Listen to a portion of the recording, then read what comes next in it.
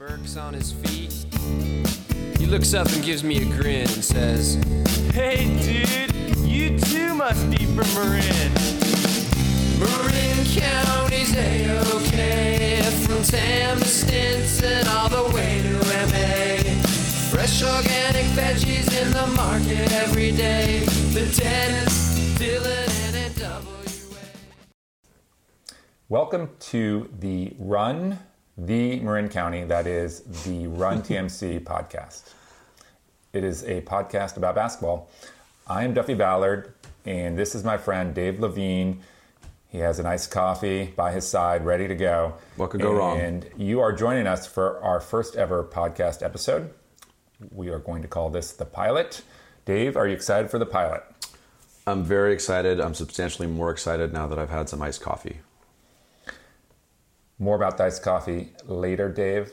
For now, let's jump into the question that I'm sure the dozens of listeners, perhaps half dozen, are wondering. What is the Run TMC podcast? Why are we recording it? And who do we think will listen to it? All right. Well, first of all, we need to start with, so this is the Marin County podcast, Run TMC. If you're under the age of, let's say, 35, and you don't know what Run TMC is, I would encourage you to Google it. If you're over the age of 50, you're probably singing Run DMC, but that's not what this is about. But Run TMC, very important thing for you to understand, youngsters. It's highly relevant to Bay Area basketball. But anyway, the Run Dave, TMC... let me stop you there. Yeah.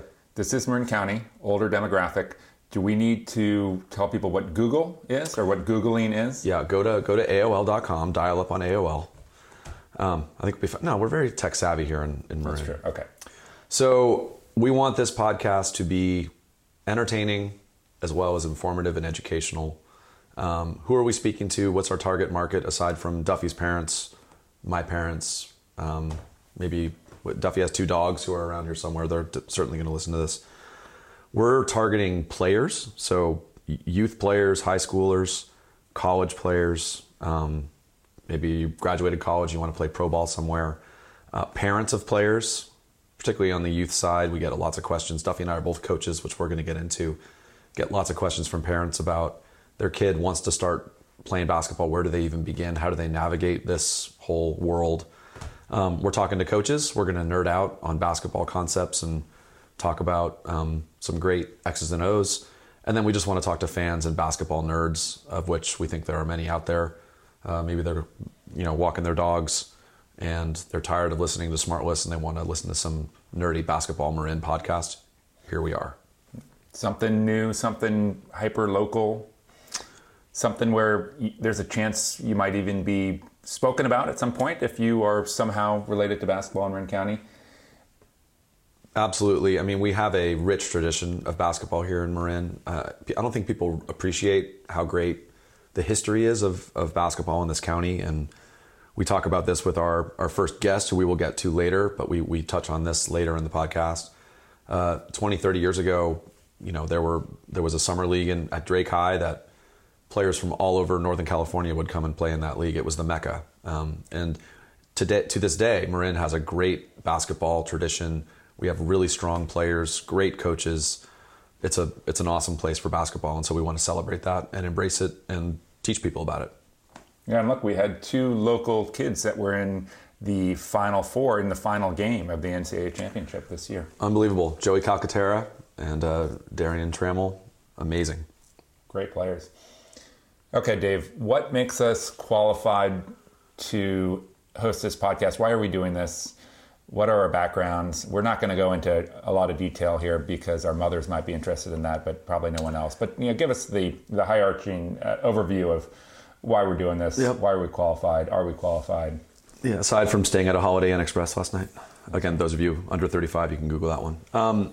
So I'll talk about myself quickly because we don't want to drone on and on about our backgrounds, but Duff and I are alike in many ways. I grew up in Marin, went to Branson, played basketball at Branson for Jonas Honeck, a legendary coach. Was on a very good team at Branson. I was a firmly average player, but I loved it. Went to college at Stanford. When I was at Stanford, I was the practice player and student manager for the women's team, learning and playing under Tara Vanderveer. I was at practice every day, traveled on road trips, sat on the bench during games, have 2 Final Four rings.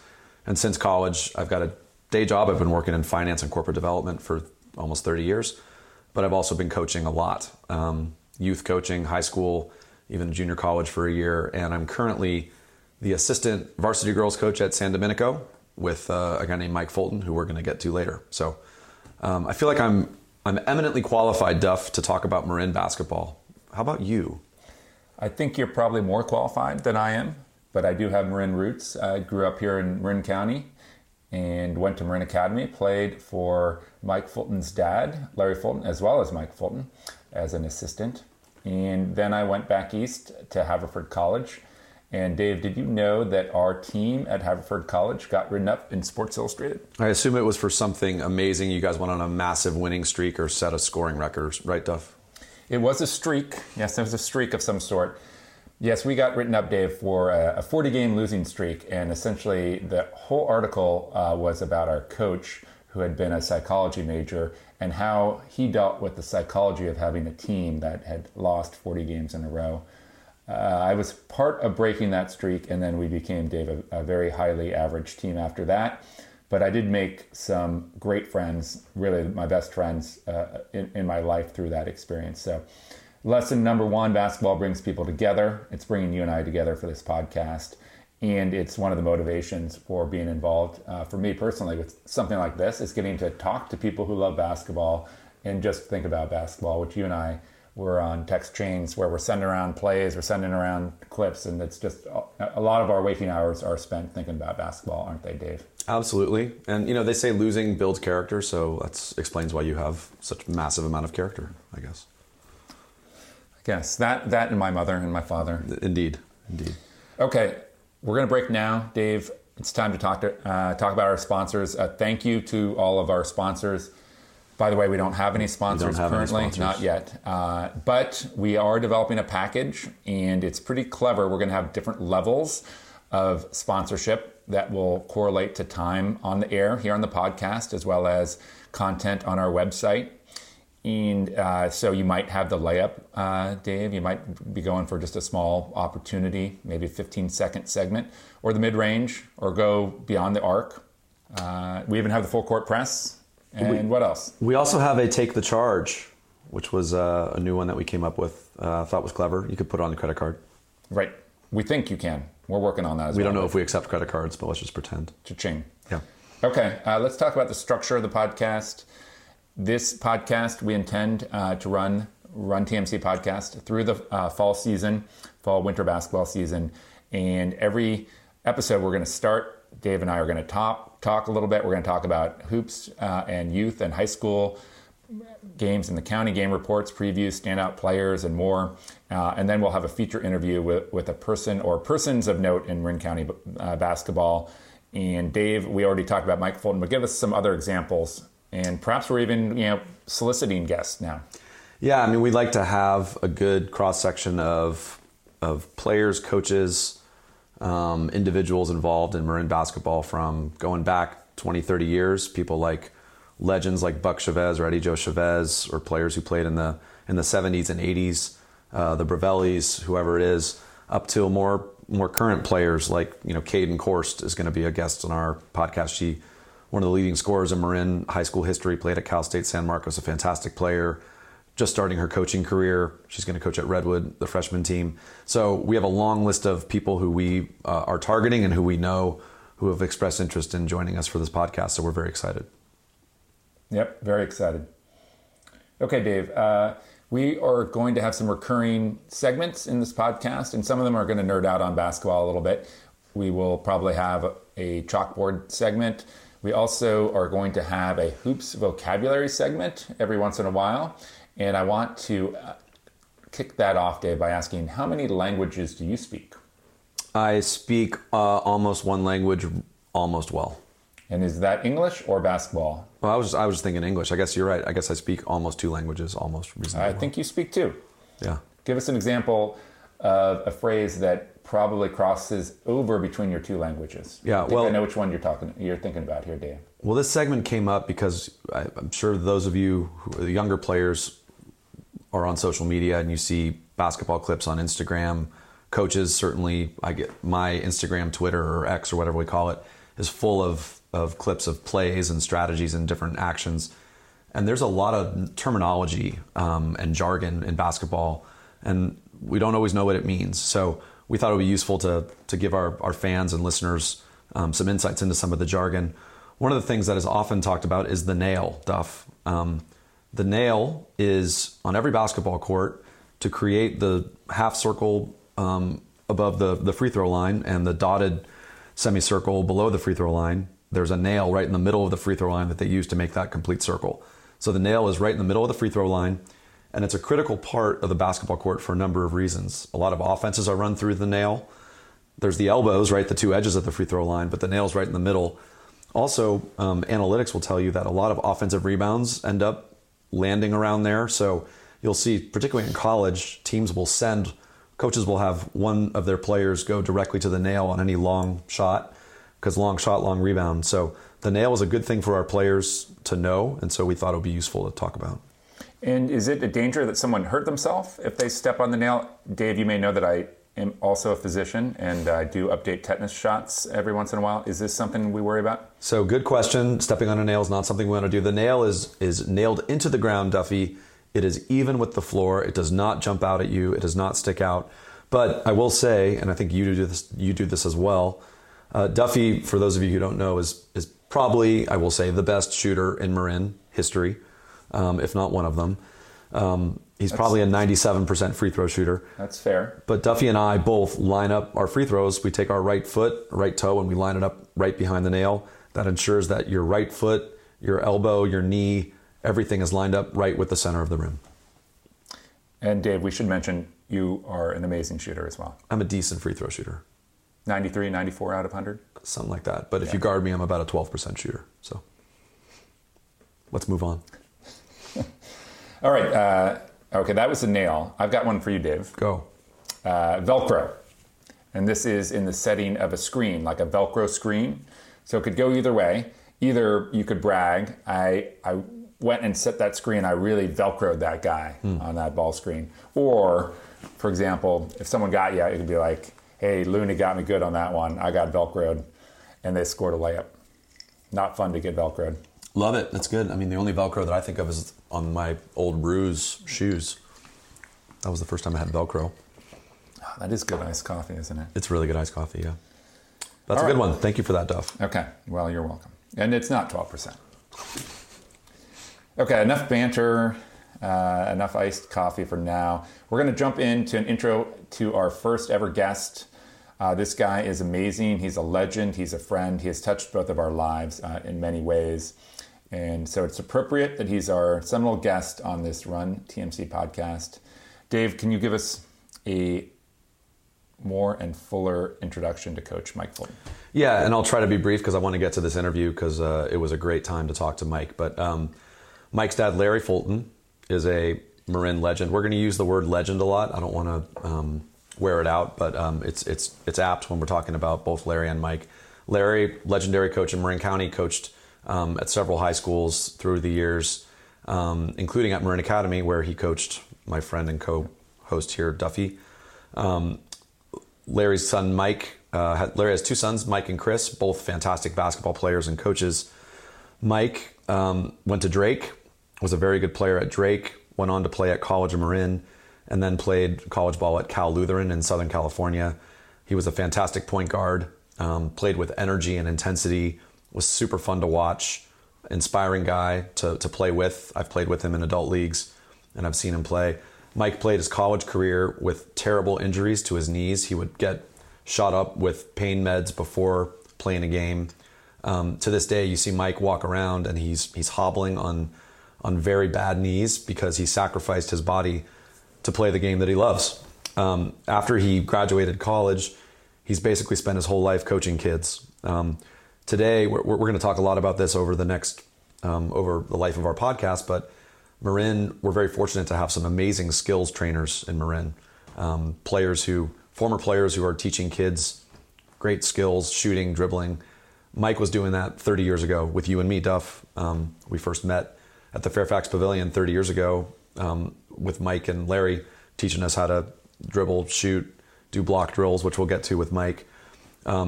Mike has had an incredible high school coaching career. He's won 3 state titles, 2 with the Branson girls in the mid 2000s, and then once with San Domenico girls 2 years ago in 2022. I'm currently his assistant coach. We went to the state championship game last year and we lost by 4 points in a great game. We're hoping to go back this year. Mike is in the Marin County Basketball Hall of Fame. He's absolutely an amazing human being, a great coach, and we're very fortunate to have had the chance to talk to him. Yeah, this was a great interview, Dave, and a couple of things that was missing. One, colorful language. Mike and Larry, both known for their colorful language. I recall being told once that I was as slow as a bad crap by Larry. And there were many comments about removing one's head from one's asshole if you weren't quite in the game. Yes. And Mike has carried that on, but he kept it pretty clean in this interview. But you still get a sense of his personality and his jargon and his vocabulary. It's just fun to listen to.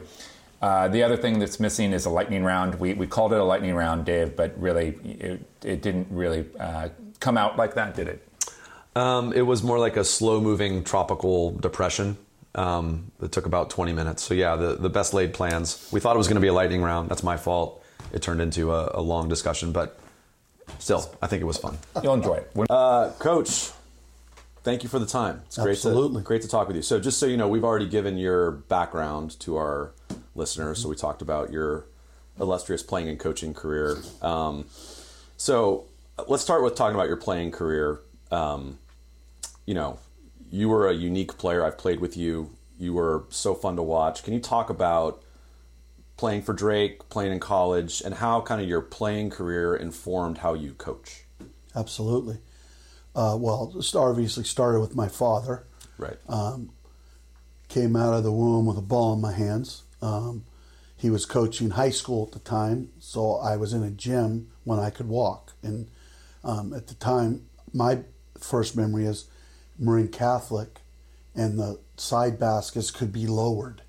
And my brother and I, after practice, he would lower them, and we would have a volley, not a basketball, but a volleyball because it was lighter. Mm-hmm. And we just started chucking up shots when we were like 3 or 4 years old, buddy, and then dribbling around. Yeah. And lower the baskets, and it was easier, so we had success. And then as we got older, even in 3rd and 4th grade, he would send us to camps, and he would have, whether it was Dan Stewart's camp, it was a phenomenal city coach at Lowell for years. Bobby Drucker would come over from SI. He would always ask that we play 2 years ahead. So I'm playing 3rd grade, I'm playing against 5th graders. 5th grade, I'm playing 7th graders. 7th grade, I'm playing against the 9th, 10th graders. So I got an opportunity to get better every day. Now, you have to have some tough skin some days because I got my butt handed to me more than one occasion. And tears and all that. But when I got to 8th grade, yeah, my brother and I were already ready to play varsity level high school basketball. And for our listeners, by the way, Mike, you're not 6'9". No, I'm 5'9.5", buddy. You're an attractive man, but you are short of stature. So you're the only one besides my mother that has said that. But so you had to learn how to play against. You always have to deal with playing against guys who are bigger, but then you're playing against bigger, older, faster, stronger. Yep. But when I got to high school, so as a sophomore, I played on the varsity.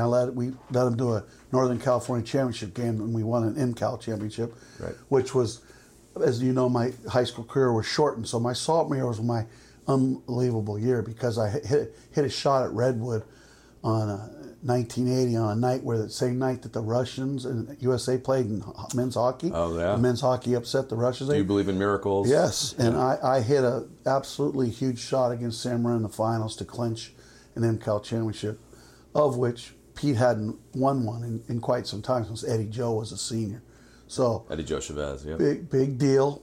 And then my junior year, I was captain, first captain in the history of Drake as a junior. No one's ever been captain as a junior. And then that's when the personality, we'll just call it a personality conflict.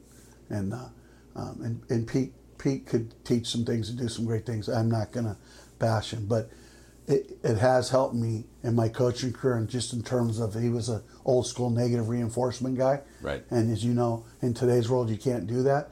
So every time I feel like I'm getting a little negative, you've coached right alongside me. And Yeah. I'll have a little angel on my shoulder saying, you don't want to be that guy. Yeah. And so it's always carried on with me to not get, when I want to start to get that way or get down on a kid or even on myself, that reminds me that I didn't have fun playing in that environment. So I don't ever want a kid not having fun in my environment. So that's a big thing for me. Great point. One of the things I wanted to talk about with your high school, you say this all the time to the kids that we coach, is that you would win tournament MVPs, you'd be all tournament, and in a 3 or 4 game tournament you'd score 6 total points or 8 points, right? So you would do it without needing to score. And kids, I think today are very focused on scoring and the highlights. And Absolutely. And you were effective getting all tournament medals without scoring points. I don't like that that's always talked about. And first thing everyone asks, how'd the game go? And they go, how many points you score? I said, well, there's 10 more ways to influence a basketball game. Right. And I had obviously a father that unbelievably understood the game, and that he made sure that I was good. And even as a kid watching TV, I would watch the non-scorers and what they would do. Right. And I could just really guard, thanks to my dad and Bobby, having the influence of Bobby Drucker in camps all through childhood. I could really take angles away and really guard, and even against quicker people. Yep. And that carried off all the way into when I was guarding pros in the Pro-Am League at Drake, Yep. that were way bigger, way stronger, way faster. I mean, get to guard Kevin Johnson, who couldn't be guarded in the NBA. Right? So I didn't feel so bad when he was scoring or dunking on me, right? And you held him to like 38, right? Yeah, in the championship game. It was actually 48, Dave, but I had 18. But I don't tell people that he had 48. I just said I had 18 on Kevin Johnson. 18 on KJ. Yeah. So talk about so after high school, you played College of Marin. Yep. Right, and then you went down to Cal Lu. So talk about. I played for a man at College of Marin, Willie Lanier, who was not the best coach I've ever had, but he made the game fun again. Yeah. And that was really important. And then my first year at College of Marin, I played with all Drake guys, and we ended up losing a team that won the whole thing that year in junior college basketball. And Willie made it fun. My second year, I did not play with the same kind of guys. It was kind of a hodgepodge of characters. Underachieved a little bit, but I had a couple small schools looking at me. I narrowed it down to Lewis and Clark up in Oregon, and Cal Lutheran University, which is in Thousand Oaks, and we knew the area.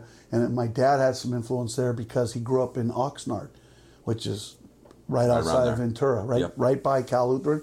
And he had an old coach down there, Lucianovich, who's a famous coach at Santa Clara High School. He's in the California Hall of Fame. And said, hey, Cal Lutheran's building a program. They're not good, but they're looking for a point guard. And a guy by the name of Ray Tejada started calling me on the phone. And when he called me, he never asked me about my stats or anything. He always wanted to talk about my family, what I'm going to do when I'm done with college. Because obviously I wasn't going pro. I found that out in about 8th, 9th grade. That was my choice, and I made the great choice because Larry, the head coach, Larry Lopez, became a tremendous influence on me. And the biggest thing is that I'm 6 years now. I'm a recovered alcoholic, and he called me out on that my senior in college and got me. I stopped drinking my senior in college, and then I had to finish up one semester at school when my eligibility was over. And he found a way to pay for that for me with some scholarship money and become a grad assistant down there. And because of him, I got to spend 2 quality nights with John Wooden and Pat Riley. Two separate years. They both spoke at our scholarship banquet because Larry ran camps for them at Cal Lutheran. And I got to pick them up and drive them home. Unbelievable. And he knew I could be a coach, so he could have asked anyone else, but I was the captain. And it was pretty impressive. Talk about 2 different car rides too. It was completely different. Incredible. Right? Yeah. Well, it's interesting. I mean, seeing how you interact with the kids that you coach, you take an interest in them as students. You care about them. You do whatever you can to help them, and so it's cool to see that's a lot from my father. Right. As you know, being around him, he played for him. Yeah. Duff played for him. He went way beyond the call of duty. Yep. He loves his kid. You have to. I believe in today's world, if they know that you love them beyond just basketball, I think there's so many powerful things you can do with them on the basketball court if they trust you that much, because it's a lot. It's not a lot going around like that anymore. Right. And I just carry that with me to this day. But I really got that from him, and he had the ability to make you as a player actually feel like you were actually better than you were. That's from experience.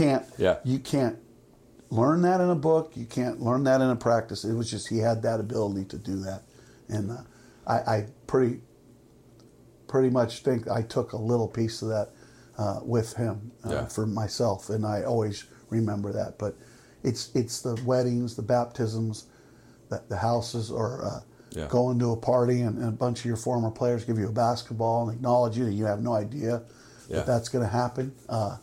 So that's what makes it all worthwhile. Sitting in this room with two former kids that I used to train, or young men now, old men actually, getting older is what it's all about. This is fun. Yeah. Awesome. So we're talking to players, parents, coaches, hopefully people listening to this. Mm-hmm. Hopefully some people are listening to this that aren't, my parents and Duffy's parents. But let's talk to... Aunt and uncle that are down. Oh yeah, sweet. Our reach is growing. So let's talk to kids or parents of kids who are kind of CYO age, right? 4th, 5th, 6th, 7th, 8th, just starting. What should those kids be focused on? If I'm a 5th, 6th grade kid, or I'm a parent of a 5th or 6th grade kid, and they're just starting to play basketball, what advice would you give them to focus on? That's not hard, but they're not doing it right now because what they watch on television, they grab a ball off the ball rack and start chucking up threes. Right. I'm really at that age. I'm have to be working on both my hands, dribbling and finishing with both hands. So by the time they get to 8th grade and they're trying to make teams and getting ready for high school, you have to be able, if you're right-handed, you have to be able to make a left-hand layup. Right. You have to, if you're left-handed, you have to be able to make a right-hand layup. And then just the little things of knowing how to guard people, not sit in a 2-3 zone and moving your feet. I would definitely, obviously shooting, but not, I'm going to find, my father used to tell me to own spots on the floor. And I was a point guard, so I owned the half circle up top. And when I got the ball there and I was open, because I spent so much time on that, I didn't need to spend a ton of time at the wing or the baseline. I felt like the ball was going in every time I shot it. So I would tell them at a young age, where do you think you're going to be playing? And find owning spots on the floor. Now, if you're somebody like the kid I coach right now, like Carly, you could probably own many spots on the floor. Right. But I was very smart and listened and learned that half circle where the ball gets swung to you at top.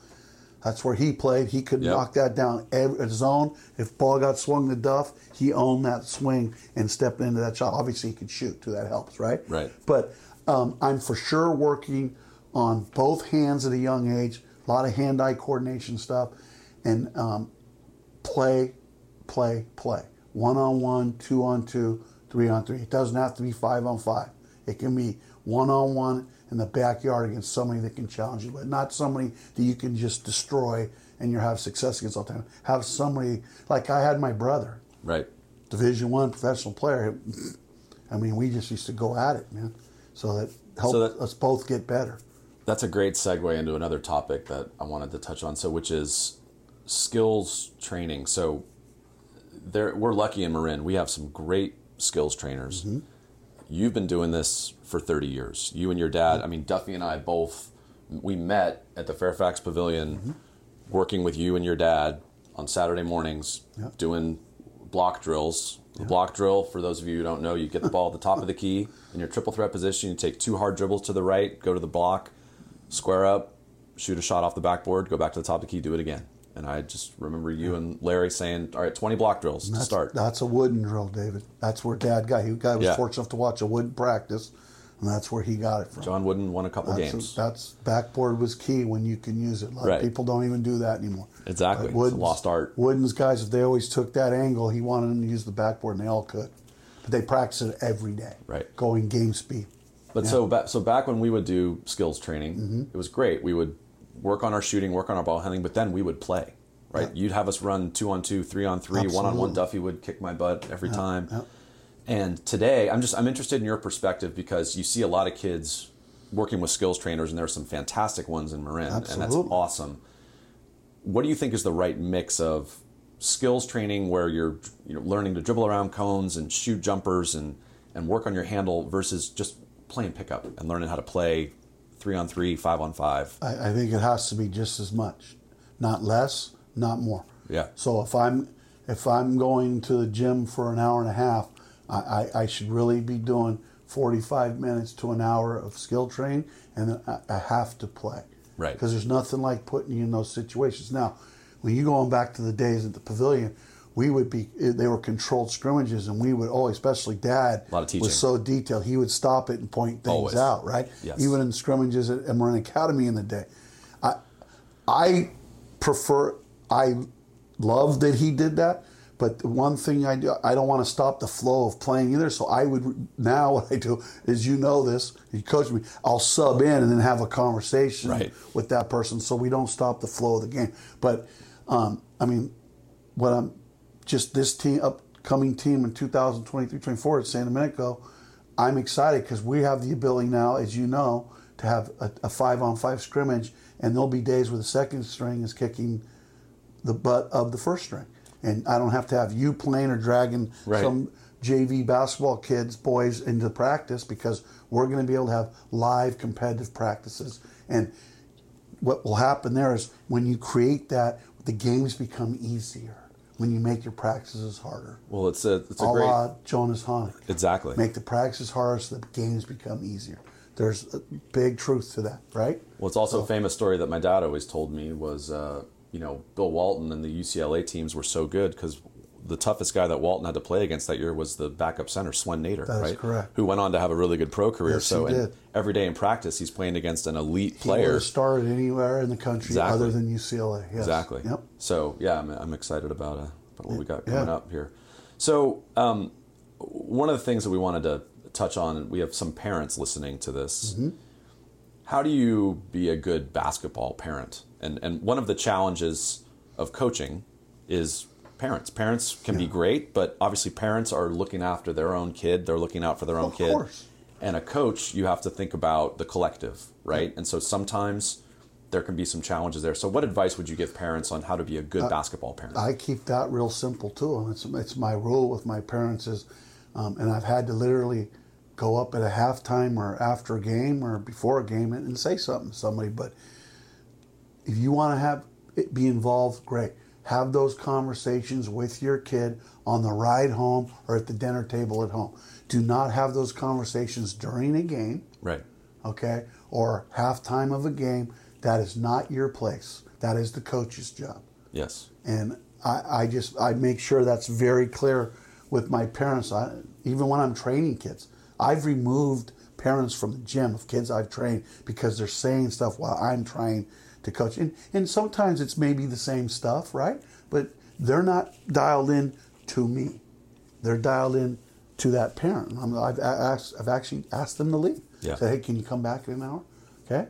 I don't have to do that with you two, of course. Yeah. But Not yet. Yeah.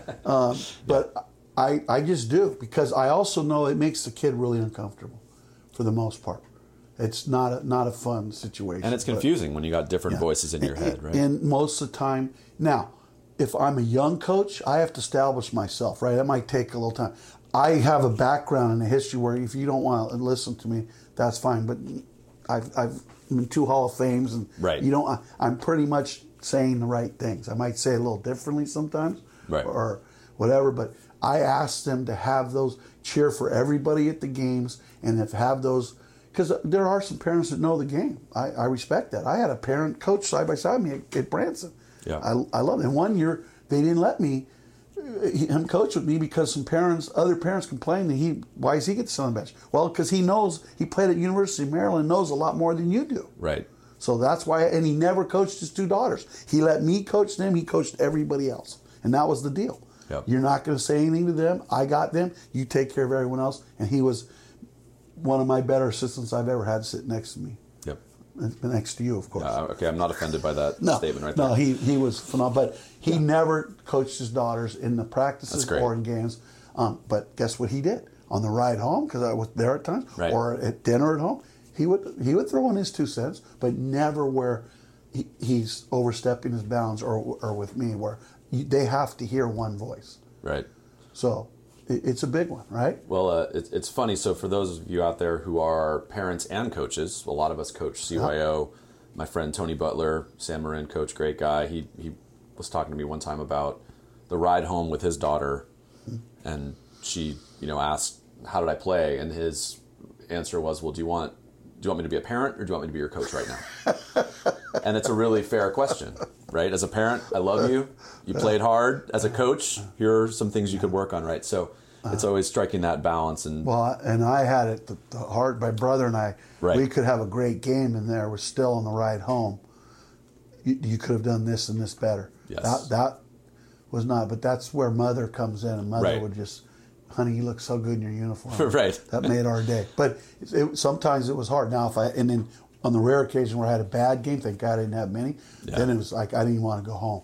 Right. Because he was going to break it down, and he was right. But sometimes you didn't want to hear. You don't want to hear it. Right. Right. Yeah. So let's jump to high school players. We talked about youth players starting working on both hands, finishing around the rim, so that kind of basic stuff. Now let's talk to the high schoolers who are trying to level up. Maybe they played JV last year, they're looking to make varsity. Maybe it's a varsity player looking to play in college. What advice would you give to high school players to work on their game? Well, first of all, you have to be in the gym on a regular basis. Basketball is not a sport where you can just pull it out during the season. You have to, out of season, be doing some serious playing and some serious training if you're trying to make those teams. Right. Okay. If you're trying to go a freshman, sophomore to make the varsity, you have to. But with me, it's all about work ethic. My better players didn't fall out of bed and were great basketball players. The players that we have here are the ones that are in the gym all the time. Right. Okay. My MVP last year, Maya Saikowska, was in the gym at 6:30 in the mornings, weekends. Absolutely worked her tail off to become the player she was. There's no secret ingredient or rocket science for that. Yep. He was in the first one in the gym, the last one to leave when I coached him. No, that's what you need to do. In terms of skill set, you need to be putting your game in now. The game has changed. So you need to have, at any position, including a post, you need to have a handle. You need to be able to see the court, and you need to be able to shoot a three. Yeah. That's different. In my day, they never went outside the key if you were a post player. 4 or 5 didn't go outside the key. Right. I mean, the first really good 4 I knew that could shoot like a guard that I played with was Doug DeVore. He shot the ball like a guard, and legendary from way Drake out there. player. Yeah. Yeah, he wasn't legendary Drake. He got legendary when he got outside like Buck. He developed later on in life. College Marine, he was an All-American. Sophomore year, and I got to play with him. He was amazing. Yep. He went on to Sam Houston State and then great pro career in New Zealand for years. Right. But he was one of the first ones that could really, as a big 6'7", 6'8", and could step out and shoot the ball like a guard. And his kids at Nevada. Nevada, the varsity player at Nevada High School, and shoots it a little bit like that. Not quite as good as Dad, but shoots it like that. But that's the first one. So now I don't do a lot of trainings with kids right now, and I'm teaching them a Brooks Smith left and right-handed hook shot. Right. We're working on facing up and having the whole game, including the handle now, because everyone's doing 5 out, dribble drive, and everyone has to be able to do those things. So the game has changed, which is fine. Sure. The athletes are better. I don't think the basketball IQ is as good as it was 20, 30 years ago. I'm just being honest. I think the athletes are better. I think what's at their disposal in terms of training, like you talked about. I mean, if I'm not training a kid, I would send my own kid to Kenny Woodard or Michael Turner. Yeah. And if I had a kid that wanted to be taught footwork around the post, they'd be working with Tommy Poser. Yep. Those are, you can't go. You go anywhere in the country, you might not find 3 better people than that. That's if I had my own kids, and I didn't want them to hear my own crazy loud voice all the time. Right. Those are 3 people in this county I would send them to it, and there's some others too. Don't get me wrong. Yeah. But those are 3 of the best in my opinion. We're gonna have another episode of this very famous podcast that we have here on this topic. So Kenny Woodard, 24/8, new group, great group out of Marin. Michael Turner with NBBA, been around for a long time. 2 fantastic They're like my 2 areas. sons, man. Yeah, I'd do anything for them. and both great resources for aspiring players, high school players. Again, back to what we were talking about, working on skills and also playing some games. So I want to jump into more coaching now, because you've got you graduated college and you started coaching, and you've been coaching your whole life, basically, right? So there's nobody... Actually, Coach Jimmy Sy and I coached our middle school girls team at St. Rita's in 6th, 7th, 8th grade, bud. So there you go. I started coaching when I was 12. Yeah, and there's nobody better. So I can speak from experience, sitting next to you on the bench. After games, when we shake hands with teams that we usually beat, coaches will come up to you and say, man, your kids play hard. I've heard it so many times. How do you get your kids to play so hard? Well, first of all, the only way that happens is you have to demand it every day, and they have to believe that you demand it. It can't be a punchline. And as you know, you've been with me. I demand it no matter what drill we're doing. Yep. It has to. We're trying. No one has ever played this game perfectly. You can't. But you're still trying to obtain perfection. Right. And as you know, as simple as we do a little warm-up drill with the 15 to 20 makes and a weave where the ball can't hit the ground. Yeah. I want that to be perfect. I get a little agitated, as you know. I try and turn away and not always say anything. But if we miss a layup or two, I get a little agitated. But as you know, that drill always kept getting better. And if you have a really good team, there's days where they don't miss a layup, the ball doesn't hit the ground. So I just believe you have to demand that from day one. I'm pretty good at doing that. I just don't think you can just do it once in a while and expect that they're going to step into a game and play it, because you are going to have those games where your team is flat or the ball's not going in the hole. Yep. And you kind of got to build some confidence a little bit too. As you know, we got some girls on our team that are really hard on themselves, and things aren't going their way. They get really down on themselves, and it affects how they play. So that's a whole different animal in itself, right? Yep.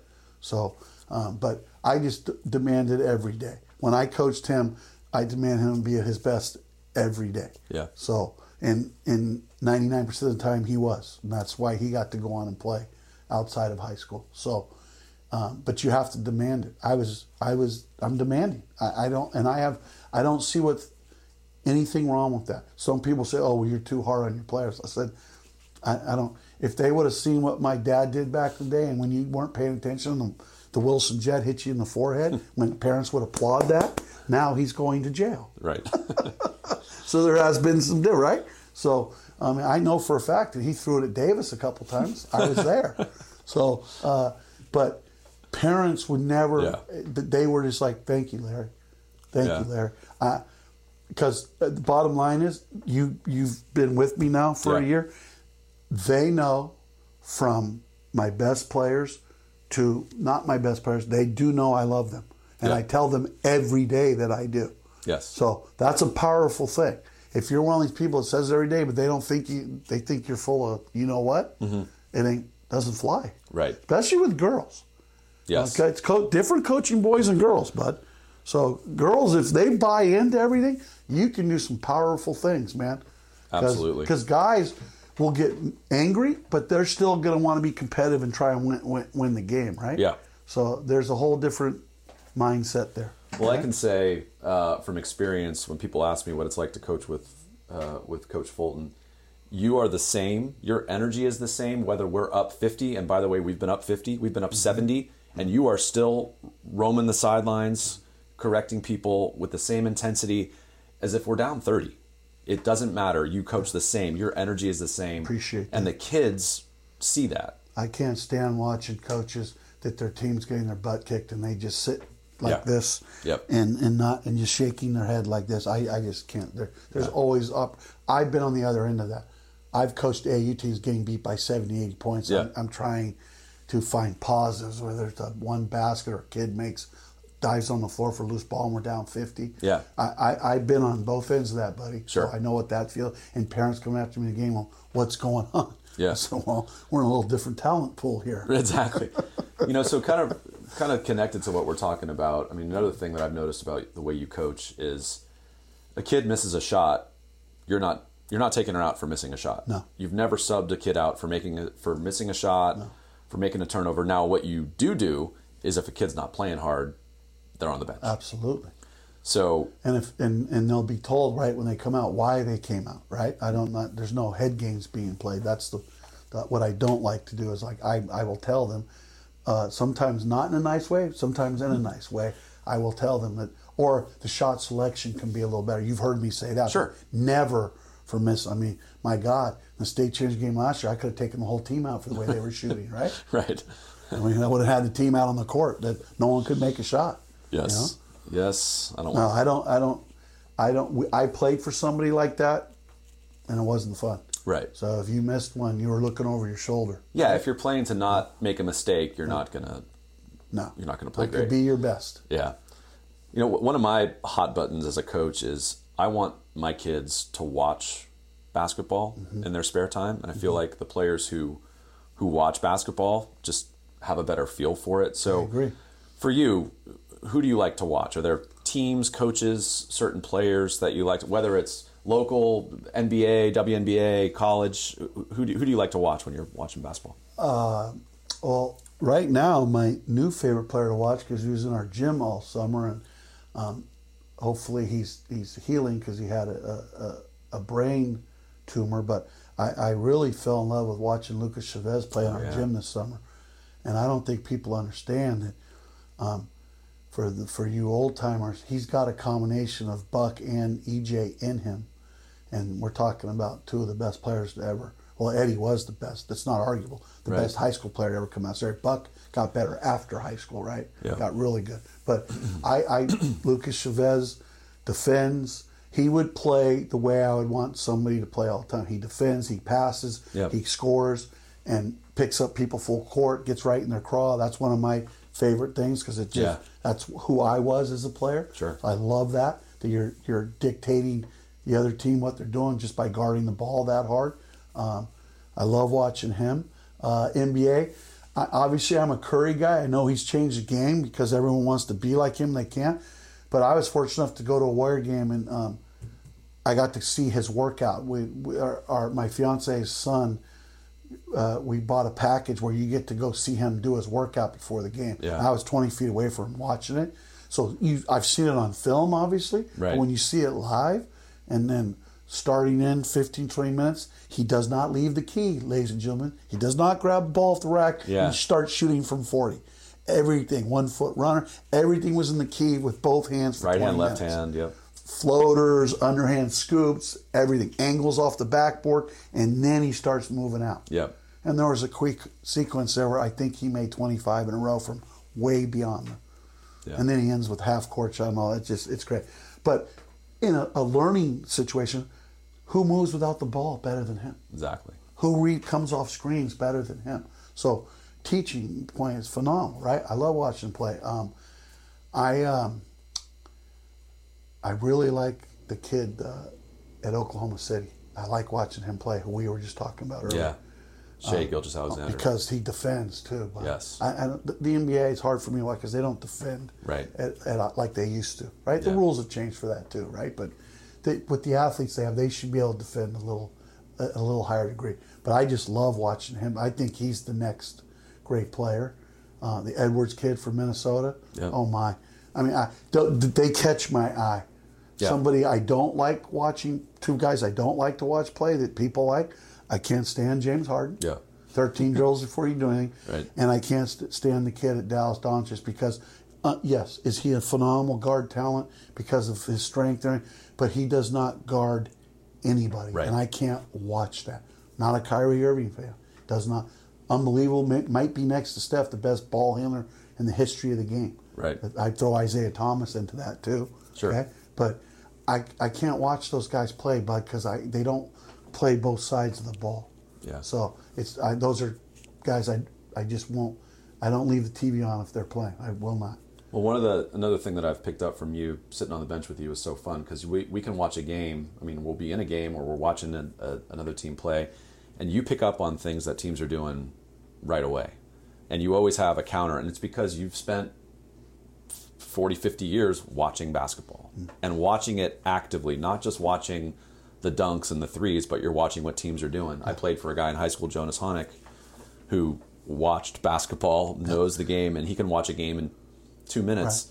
and tell you, all right, are they trailing screens or are they switching, right? What are they? Are they getting enough ball rotations? I mean, he was so fun to watch a game with. Just so you know, that's when I thought I knew everything coming from college in Marin. Yeah. I was very successful at the AAU level in high school and now college. I took 6 out of 7 years. I took my college Marine teams to state championships. Right. I thought I knew everything until I met him, and then I watched film sessions with him, Yeah. and I got so much better. He is the best I've ever seen preparing his team for a game. The best. There is no one I've been around in my lifetime better. Yeah. And that I've been around some good ones, buddy. Yep. Absolutely. And I learned so much. He's and obviously his practice plans were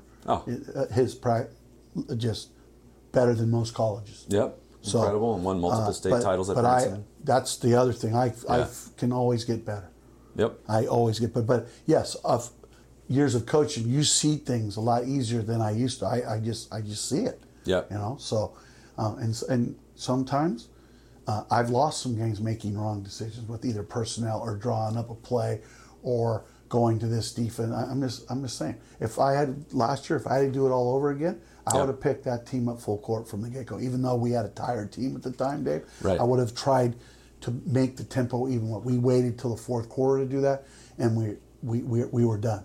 I maybe would have subbed a little earlier and a little more often, but if I'm evaluating myself, I might have picked up a little sooner, picking that team up full court. And who knows, maybe they would have got more layups, but maybe they would have been throwing the ball into the rafters by the second half. We would have wore them down a little more. Yep.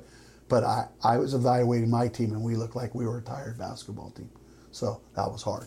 We also didn't want to, we didn't press all year because we didn't want to get into foul trouble. And there were other. Our all-state point guard was playing on one leg too. Right. So let's be honest. She tried, but she was not the same. Right.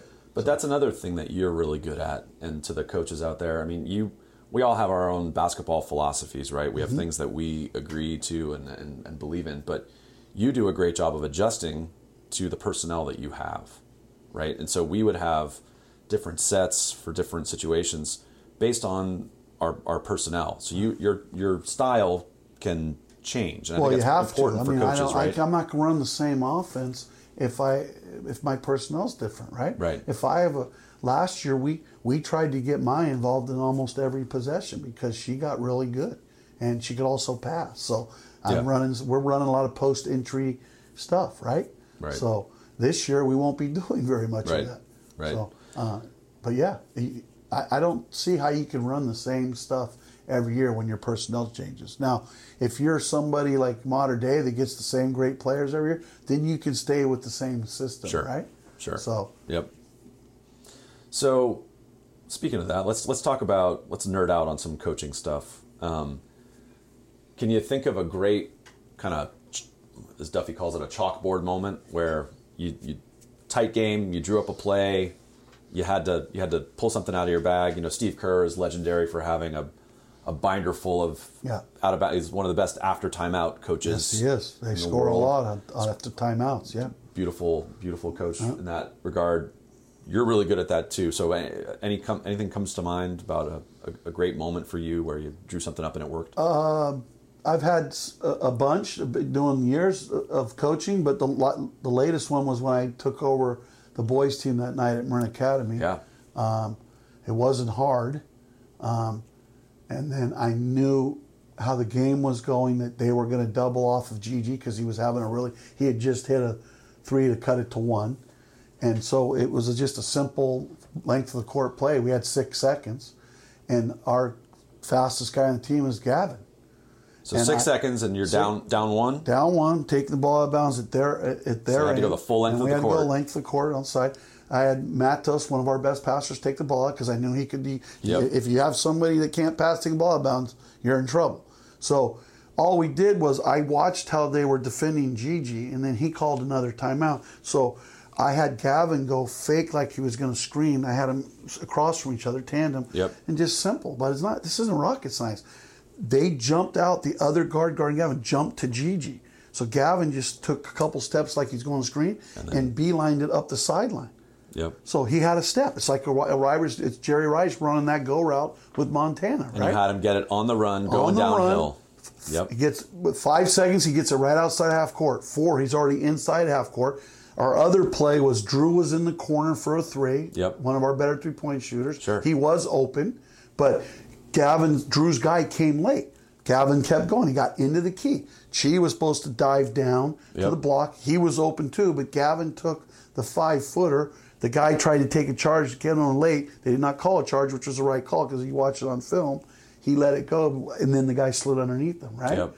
And it goes in. But that was just reading how they play. If I was defending that, I'm keeping those guys in front of me and making them work. They're going to get a shot, but they're going to have to work for that. And I'm not going to cheat and just let them get it in bounds and try and go spin them side to side. Now, if one of them gets beat off the dribble, I'm going to come with help, right? But I'm surely not going to let a straight line cut up the court and get caught. Right. And no offense, that guy made a mistake in how he was defending that, the coach. Yep. Unless he told them not to do that, and they were wrong. But it wasn't. Once I saw how they were defending it, I knew we were going to get a shot. Now, Gavin made a great athletic play, right? So, But this is also where a lot of years of experience, a lot of reps for you. You've been in these situations before, right? And I've failed at these situations. Sure. You have to once in a while. But yeah, when the girls look at me like I'm crazy, I said, I got 500 scenarios that to win a game, right? That one on how they were going to defend Gigi, because most people would have got Gigi a shot, right, buddy? Yeah. But he doesn't get the ball up the court like Gavin does because he's not nearly as fast. Yep. And I knew that they were going to hug him when we went to screen for him. So it was a no-brainer. Yep. And it ended up working. It was nice, and I felt really good because if we led the whole game, if we lost that game for Tyler, who was sick, I would have felt not good about that. Because they played well for about 3 quarters. In the fourth quarter, we forgot how we got a 10, 12-point lead, which that team had a tendency to do at times, right? Loved it. It was great. All right. That's the recent one. That was fun. Yeah. It was a little, not my team, and they executed it to a T. So they did it right. Gavin sold going to screen. So the guy got on the high side of him, and he just went, Yep. It's just reading the defense, right? Right. So. Absolutely. So we've talked about, we've mentioned your dad a number of times. One of the legends of Marin coaching and an amazing human being, changed my life. You talked about he was hard on you, but you knew he loved you and he wanted you better. So what do you think made Larry so special as a coach? It's what everyone says. It's what Duff says, is that he had the ability to make you actually feel that you were better than you were, and sometimes a lot better. Yeah. I mean, when he passed away, they did an article in the IJ about him. Jimmy Saya said that same thing, and Jimmy's been a long time, unbelievably successful coach. One of my best friends on the planet, and said the same thing. He just had that ability that you felt like, and he did it when he was training kids too. You felt like you were the most important person on the planet when he was talking to you or working with you or coaching you. And that's a gift. Not everyone can have that, man. Yeah. Not everyone does. It was just that's it. On top of defensively, he's as good as anyone I've ever been around. Oh yeah. I mean, offensively, he's old school. And right. But defensively, buddy, it was like cheating for me, the stuff that he taught me, because I could take things away, and the things that he taught me. And yes, you have to have a little athleticism, the ability to move your feet laterally to have that success. But, and the other thing is, I hope young people would hear this, is that he promoted my brother and I to play other sports, not just basketball all year round. So track and cross country were huge in my development for basketball. Huge. And not to mention I had a legendary Hall of Fame coach in high school in both those sports, Bill Taylor. Yeah. Hey. God rest his soul. He was at my Hall of Fame induction because I wanted him there. Yeah. He had great influence on me too, in terms of, once again, how to handle people. He was amazing, and he had that ability to make you feel like you were 10 feet tall in the room. One of my favorite things that Larry ever told me when I was younger playing, he came and watched the game, and I was so afraid of making a mistake, and he grabbed me by my shirt and said, "Make something happen out there, even if it's bad." Yeah. Yeah. He said, just make something happen. And I still think about that, and I tell the kids that I coach that. Duff, were you going to say something? Well, yeah, Larry was the only coach I ever had that made me want to get up at 5 in the morning to go work. I mean, that's kind of the effect he had on you. Not only were you getting up, you wanted to get up and get back in the gym, and he would open up the gym. He would slip open the lock. He'd get us in the gym at 5 in the morning, and he was there to get us in. And just an amazing dedication to his players. Yeah, I agree. All right, Mike, you've been so generous with your time. We're going to have a lightning round. Just a few quick answers, last things here off the top of your head. Greatest Marin high school team ever, boys and girls. Give me an answer for boys. Boys, not even close. That's the team that I only got to play in for half a season. That Drake team of 82 was. You can't argue that, buddy. They had more college players. People used to say they played like the old Celtics for a high school team. The ball at times did not hit the ground, which we want. That's what we strive for with our girls, right? Yeah. And we had moments like the ball doesn't hit the ground and just the extra pass. And I mean. So we were talking about this before we started recording. That team, would you say, Mike, they averaged 70-something points a game? They were in the 70s, yeah. That was before the three-point line. No three-pointer. So 32-minute games, they're scoring in the 70s without threes. And did not duck anybody in preseason, no matter how they did the MCAL. They were playing the Washingtons, the rear. We played everybody. But big city schools. My junior, the only team that beat. It's the only time they lost in 2 years was the Wilson team that had 4 Division I players on their team, and that was a frustrating game. We lost 80-75. It was at Drake. It was phenomenal. Wow. And they had a guy by the name of Riley LaFleur score 43 points. I remember him. Yeah. And halftime he had 25.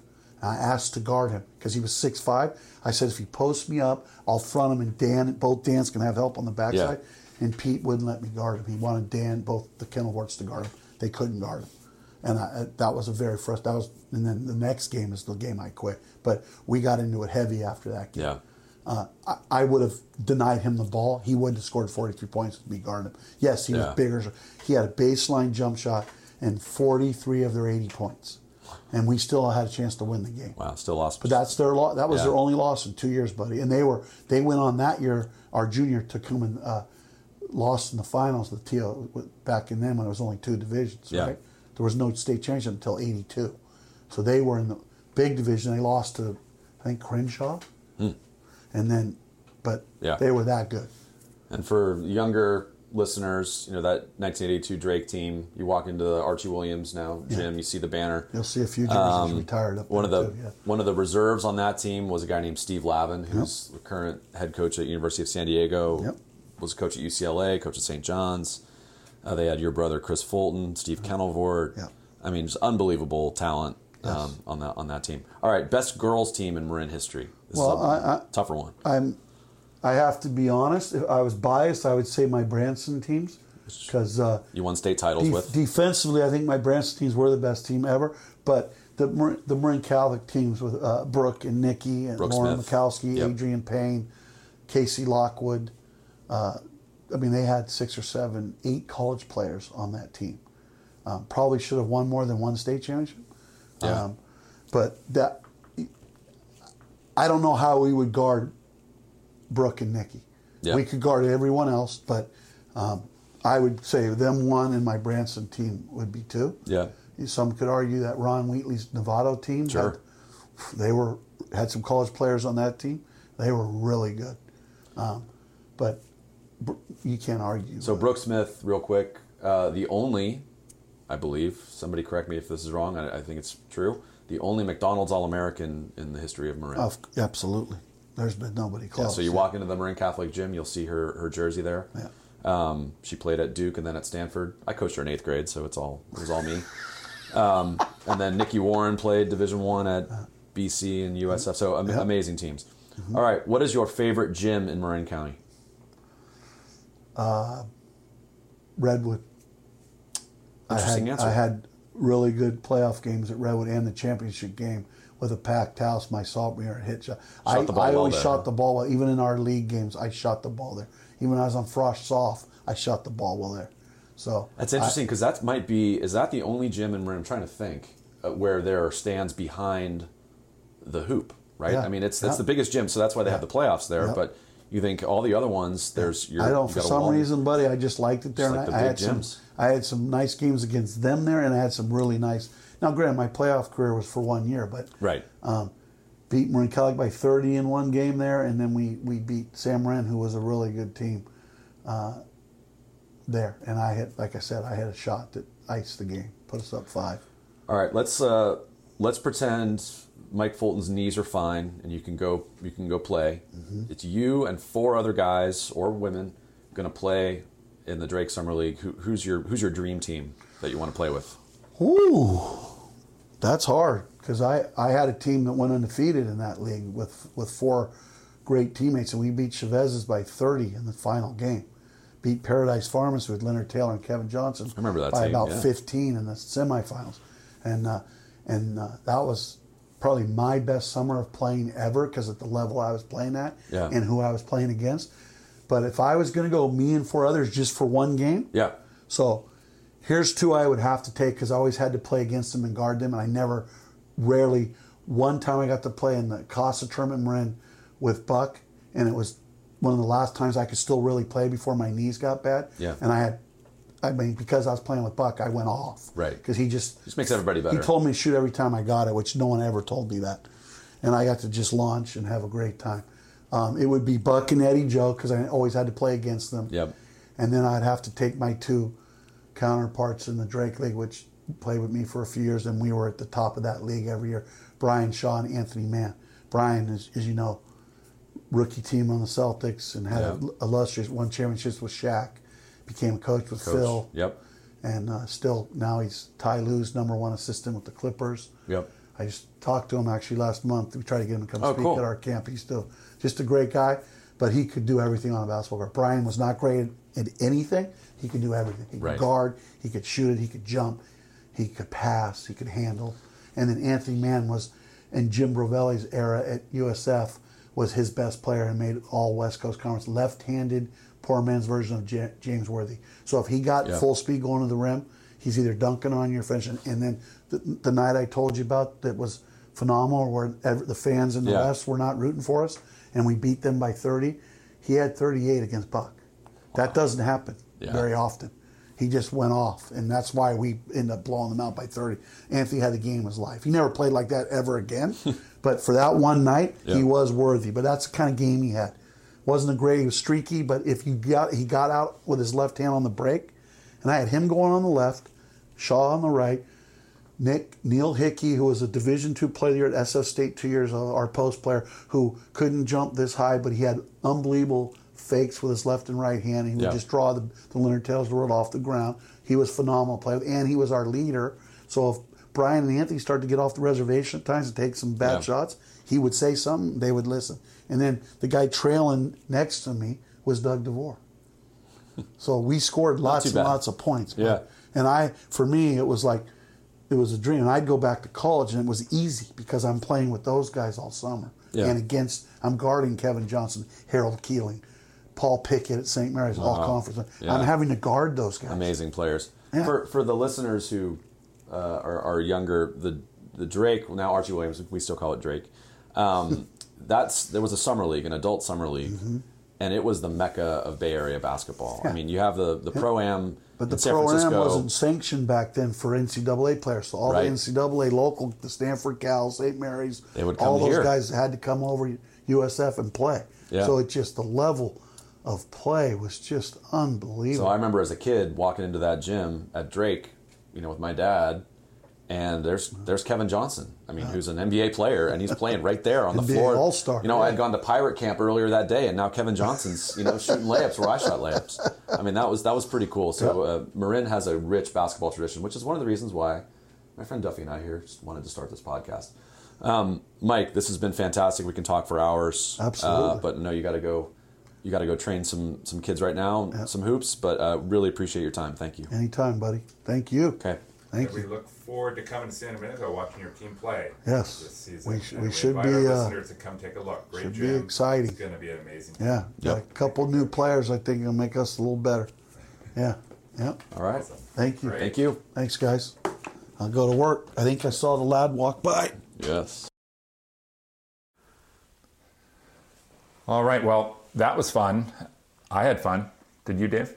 I loved it. I could have talked to Mike for hours and hours, and I see him many days every week, but not often you get a chance to talk about history like that. So I loved it. I thought you did a great job with the questions. That's nice of you. Yeah. Thank you.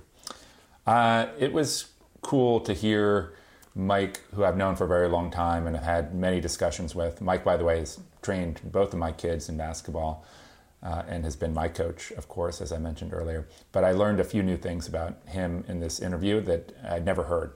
And so that was cool. It was also really cool to hear him talk about his dad, Larry, as a coach and a father, and trying to bridge those two roles for Mike and Chris when they were growing up.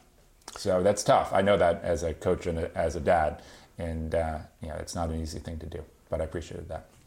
Yeah, and what resonated with me is exactly what Mike said about Larry's gift of convincing kids that he truly believed in them, because he did, but that they were better than they were, and that was me. I mean, Larry made me feel like I could beat anybody, and he knew that wasn't necessarily the case, but that's okay. He made me think it, and that gave me confidence to play and try new things. And Mike has that ability. I did ask the question. It's true. I've had so many people come up to us and say, "How do you get those kids to play so hard?" And yeah, it's what Mike said, getting them to buy in, doing it every day. But it's also just he has a force of personality that's very unique. He's one of one. So that was very fun to talk to him. Belief effect. And this is something totally different, off topic, Dave, but I was just reading about a study that is coming out soon. It's out as pre-publication, and it is about dose-dependent responses to nicotine.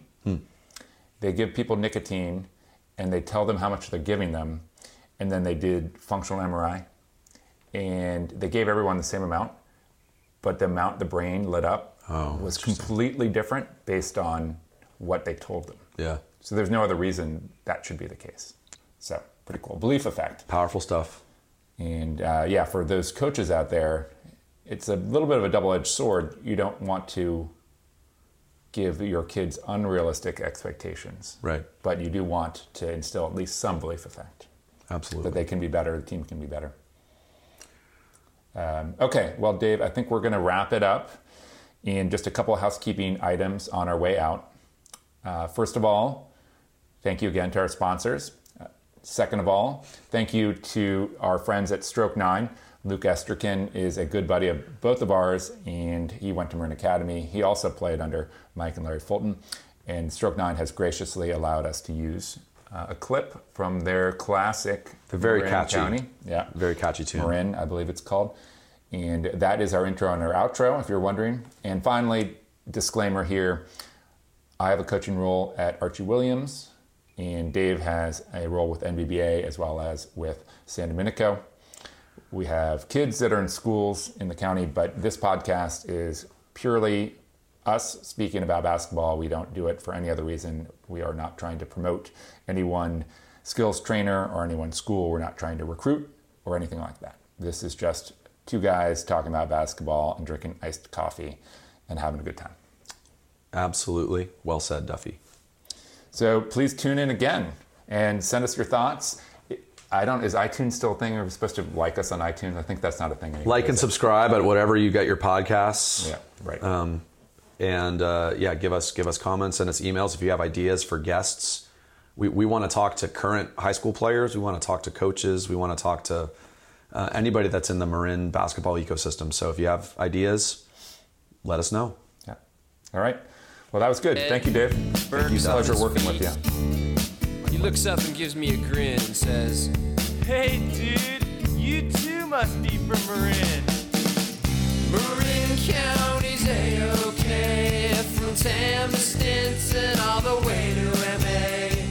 Fresh organic veggies in the market every day. The dentist,